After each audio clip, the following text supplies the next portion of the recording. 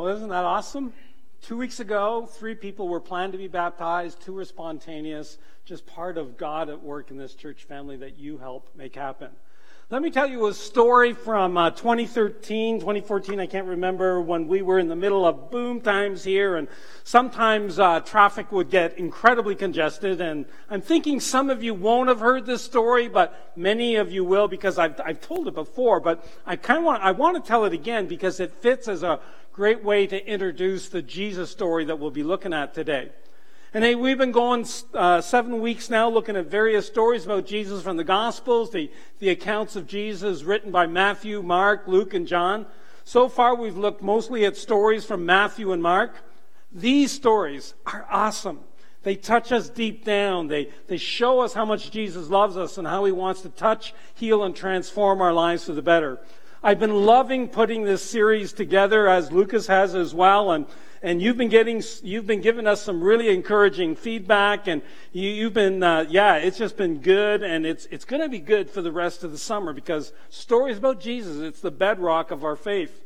And today we're going to take a look at 2 spectacular stories of healing from Mark chapter 5. Mark combines these 2 healings into one story where he just connects 2 very different kinds of healings together.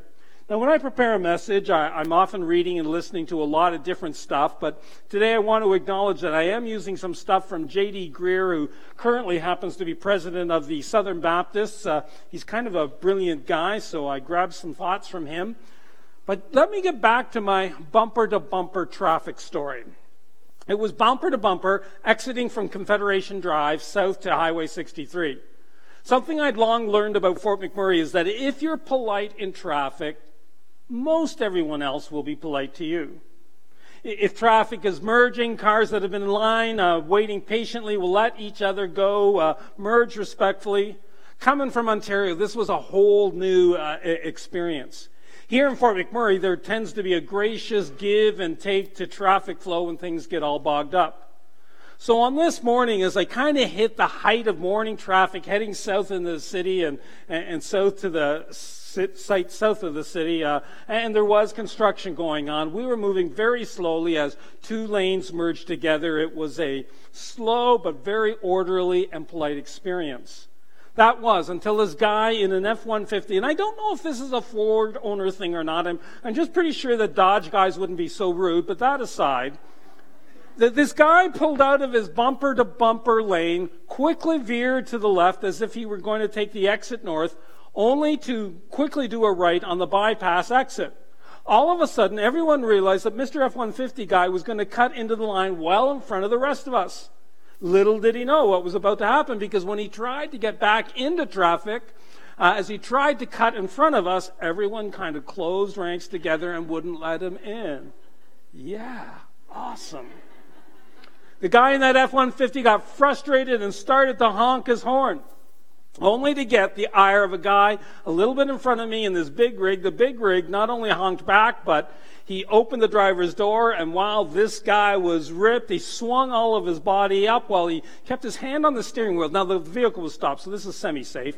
And as the big rig guy looked up at the F-150, or looked down on the F-150 guy, he made a fist, gave him the finger, and with incredible volume, told him where he could go. You know that place where there's weeping and gnashing of teeth? Again, it was awesome, and everyone loved it, and everyone started to honk in approval. And I don't know if this is a good thing or a bad thing, but I smiled and said to myself, yeah, I love living in this city. Yeah. Now, it took me maybe 5 to 10 minutes, I don't quite remember, to get past that F-150 guy. And by the way, no one dared let him in or we would all be toast, right? It was a little pressure going on there. And I don't know how long he had to wait or if he ever got in, but I was long gone by that. But in Fort McMurray, lines are to be respected. Respect the line and we'll work together to get us all through. Cut in and you'll be cut out, right? Just so awesome. And I use this to introduce our Jesus story, because today we're going to look at a story of someone who cut in on the line to get to Jesus. Well, what she did seemed rude. I mean, if she were in Fort McMurray, we just might push her to the end of the line. But Jesus' reaction is strange and unexpected. And while I wouldn't suggest doing this at the drive-thru or lining up inside of Tim Hortons, I think there are some really important things for us to learn about faith here. But talking about Tim Hortons, I was in my office when this happened. It was a sight to behold. Parking is really tight at Tim Hortons over there, and this guy figured out how to get one more vehicle in. Good for him. But anyways, let's get back and get going with today's Jesus story. What I want us to see today is the kind of faith that Jesus responds to and what Jesus wants from us when he doesn't seem to be responding. I'm sure you've all experienced a time when maybe you were seeking Jesus and he just didn't seem to be responding. That's what happens in today's story. We'll start by reading Mark 5, verses 22 and 23, so you can follow on the screen, or you can use your Bible app on your phone or a paper Bible, whatever works for you. But let's read. Then one of the synagogue leaders named Jairus came, and when he saw Jesus, he fell at his feet. He pleaded earnestly with him, my little daughter is dying. Please come and put your hands on her so that she will be healed and live. Well, what Jairus did there, it's just way out of sync with what the culture of his day thought was normal. Because grown men don't plead. Particularly a leader, a religious leader, does not plead. He just stays in control.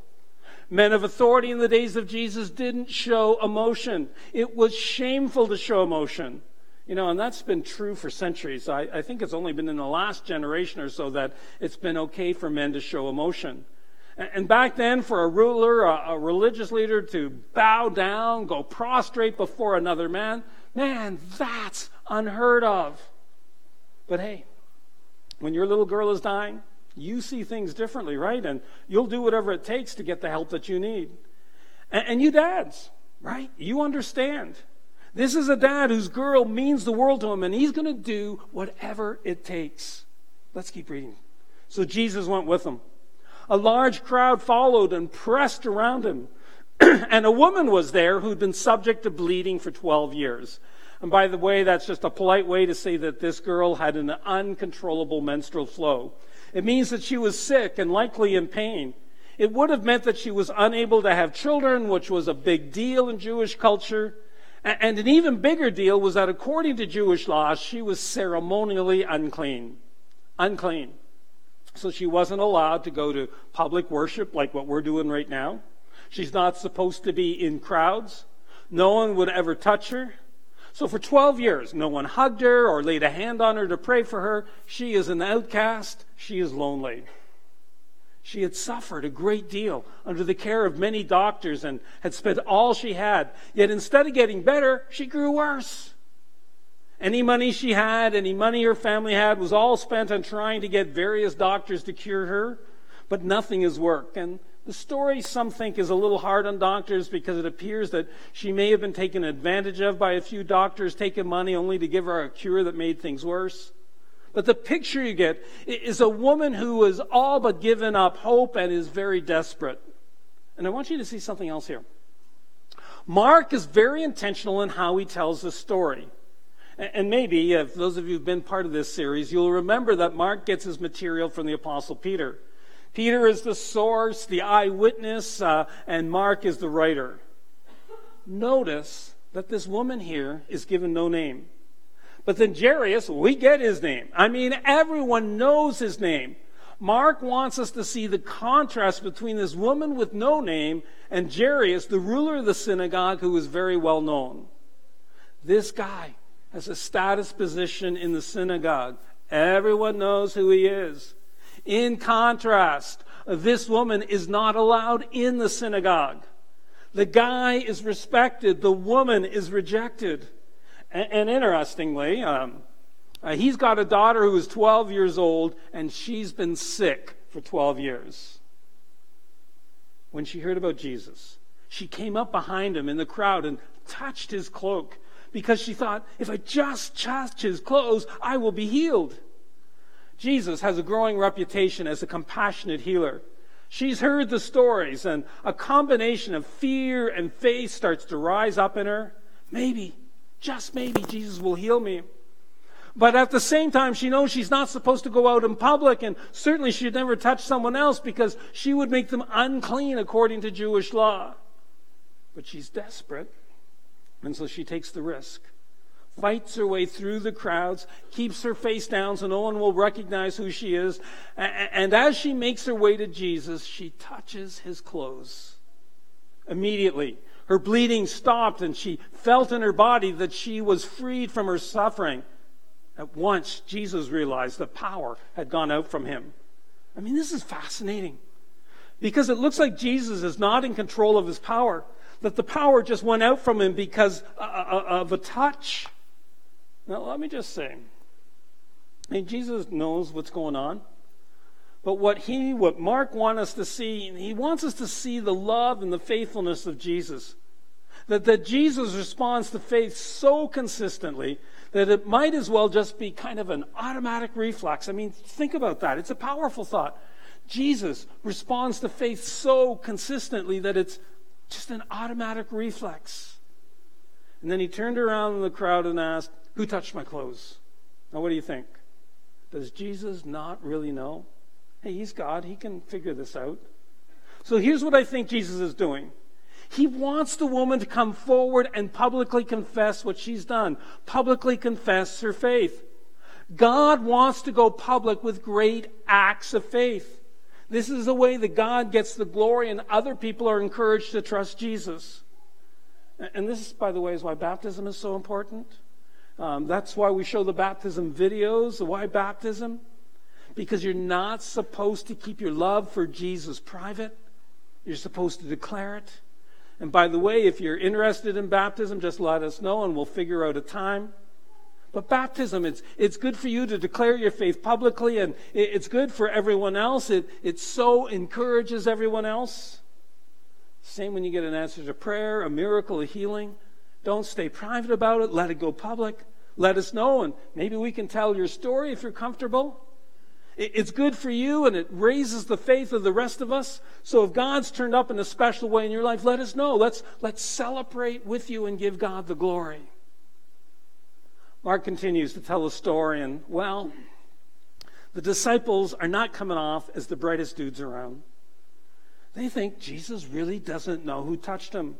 They're slow to figure out who Jesus really is. And when Jesus asks, "Who touched me?" they go, "Come on, Jesus, you see the people crowding against you, and yet you can ask, 'Who touched me?'" I think the disciples have the amazing ability sometimes to fill the silence with stupidity. I mean, as if Jesus doesn't know he's got crowds around him, right? And these disciples, these guys, they're the chosen leaders for this new movement Jesus is creating, the church. You know, that's another amazing thing about Jesus. You don't have to be the best, the smartest, or even have the most faith before Jesus will use you to do great things.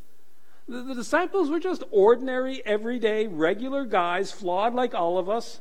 And in the end, Jesus did extraordinary things through them. Same deal for you. Jesus will take you just as you are and start to move and work through you. And it can be incredibly amazing what he will do in and through your life. Back to the story. But Jesus kept looking around to see who had done it. Then the woman, knowing what had happened to her, came and fell at his feet and, trembling with fear, a little bit of fear, right, told him the whole truth. Because think how terrifying this moment must be for this woman. This scorned, alienated woman who is not supposed to be out in public is being called out by Jesus to go public with what just happened. And she's got to be wondering, will Jesus reject me too? Will he publicly shame me?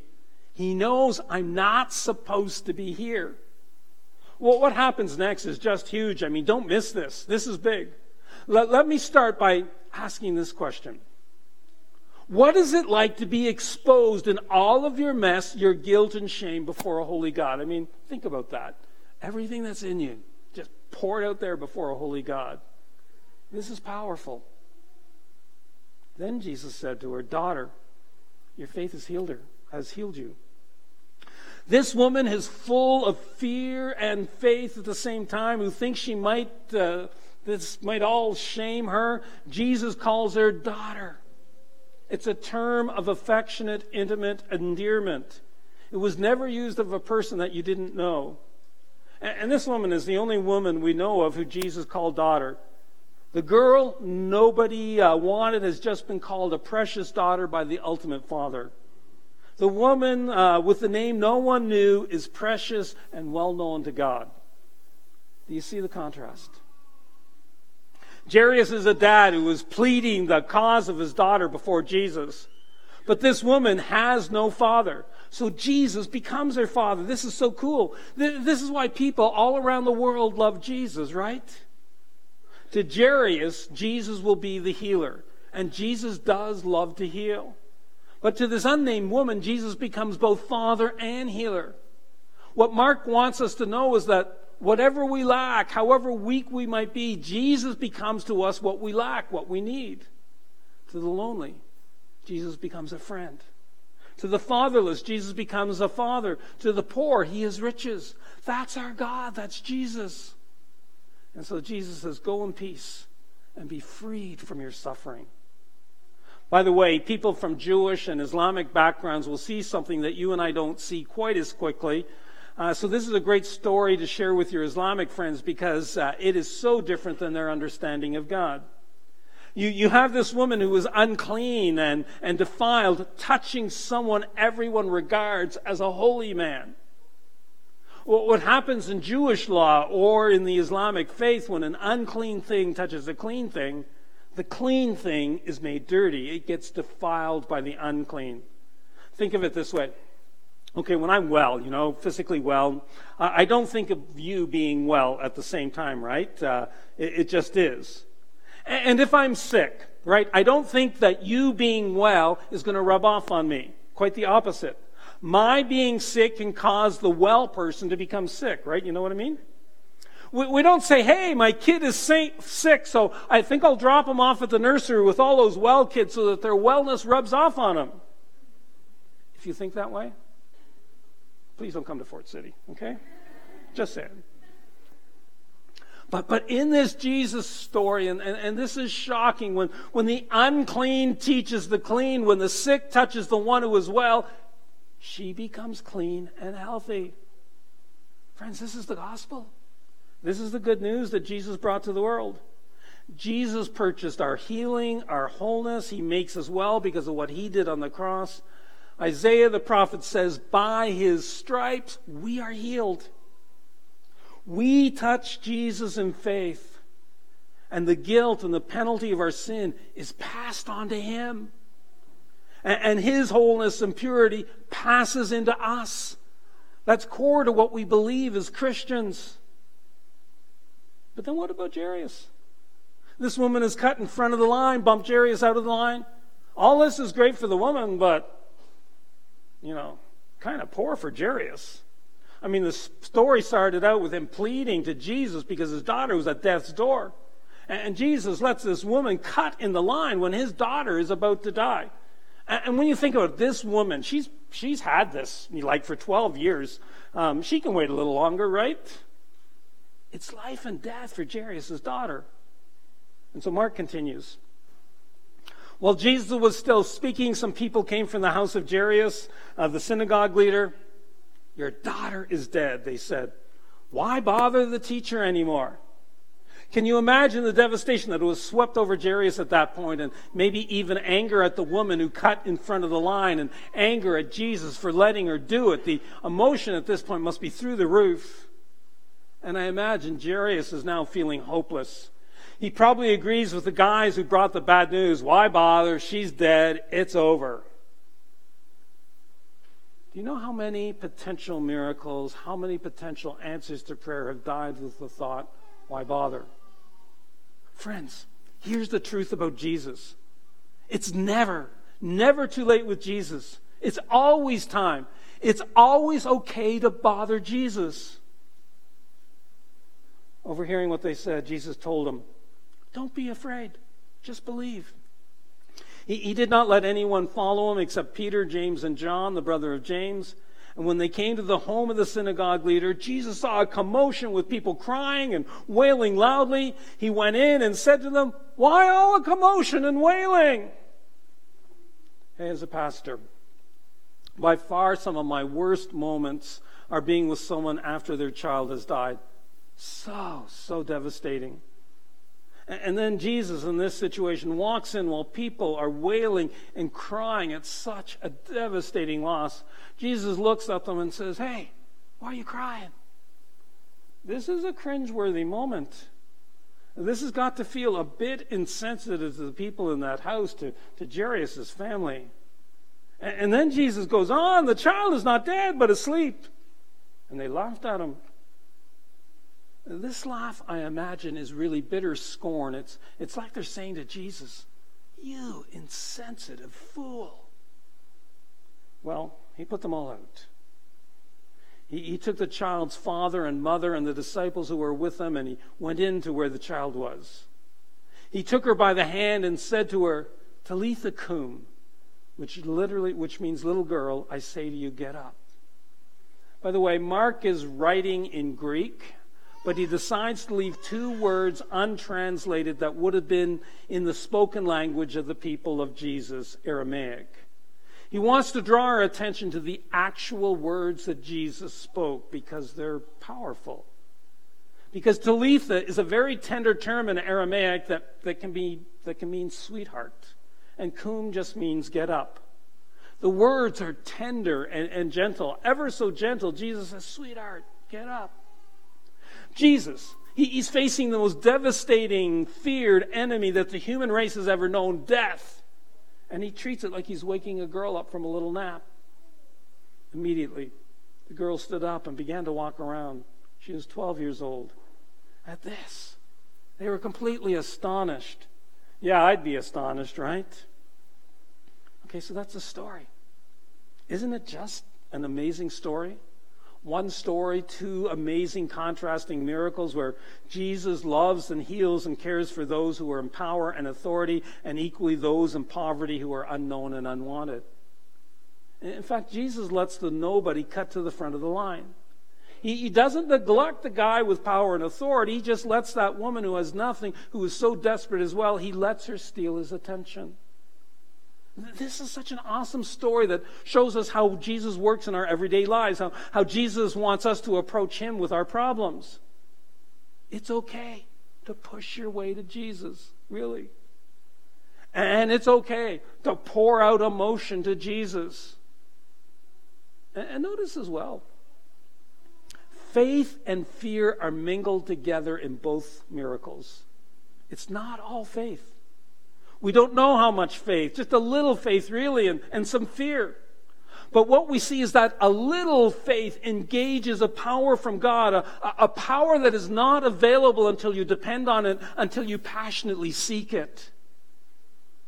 The woman risked everything on the belief with faith that Jesus would help her, and he did. In the Gospels, when you read through them, Jesus never turned anyone away who came to him in faith. Now I know, God is not a genie in a bottle where you rub him with faith and you get whatever you wish. But we see in these stories about Jesus that faith engages a power from God that is not there until you believe. And remember, it is Peter who is telling these stories to Mark. And Peter experienced the reality of how faith works himself. Some of you will remember the story of him walking on water. At the call of Jesus, he had the faith to get out of the boat, and he experienced the power holding him up until he took his eyes off of Jesus and thought, "Wow, this is impossible." That's when he sunk. And that's when Jesus once again miraculously brought him up out of the water. And I'll say it again. Jesus never turned anyone away who came to him for help. Not a single person. King David had the same experience with God. He writes, "Lord, you have never forsaken those who seek you." Now, God may not always do it the way you think that he should do it. Part of our trust is saying, "Your way is better." But you can be sure that he is working flawlessly in your situation, that he will hold you up above the waves of destruction that can come crashing into your life. Maybe you're like Jairus, feeling hopeless about your situation. Your family, your addiction, your finances, your health, your future, so that you just go, "Why bother?" I'll tell you why bother. Because you have a Savior, Jesus, who is right there with you, and you can reach out and touch him. His tenderness towards you is deeper and higher than you could ever imagine. Has it been 12 years and still no answer? Keep knocking. Keep asking. Don't stop believing. And no matter who you are, from an unknown and broken individual to the affluent and well-known, Jesus loves you, and Jesus invites you to come to him, to touch him, so that you can experience his power flow from him to you in whatever situation you're in. Friends, oh, how he loves us. How he's made a way for us through Jesus to become whole, healed people now and forever. And because of the cross, we can experience more and more of that wholeness even today. You just got to ask. Passionately ask. Would you bow with me for a time of prayer? Oh, Jesus. Oh, how you love us. How you love us. And how you love to pour your healing compassion into our lives. I pray for each and every person here this morning that you, Lord God, as they reach out to you, that you would touch them at their point of need. Oh God, would you bring healing? Oh God, would you give us strength and deliver us from our addictions? And at the same time, help us to make wise choices, to live with freedom. But as we make those wise choices, we pray for that supernatural boost as we seek to clean up what's messed up and broken in our lives. Thank you that it doesn't matter who we are, rich or poor, known or unknown, we matter to you. And Father God, I pray that each person in this room would surrender their lives to you and to your loving leadership. And you can do that right now. You can just tell him, God, I surrender. I want you to be the Lord, the leader of my life. Just tell him that right now. And I pray that you would fill and empower us with your life-transforming Holy Spirit, that we would live lives that flourish and that shine bright, that help other people flourish. Again, just invite the Holy Spirit to fill and empower you, to change and to make a difference. Just invite the Holy Spirit to empower you. Thank you, Lord, for raising Jairus' daughter from the dead and healing that woman with that uncontrolled menstrual flow. Thank you for the healing and wholeness that you want to bring to our lives. We pray all this in Jesus' name.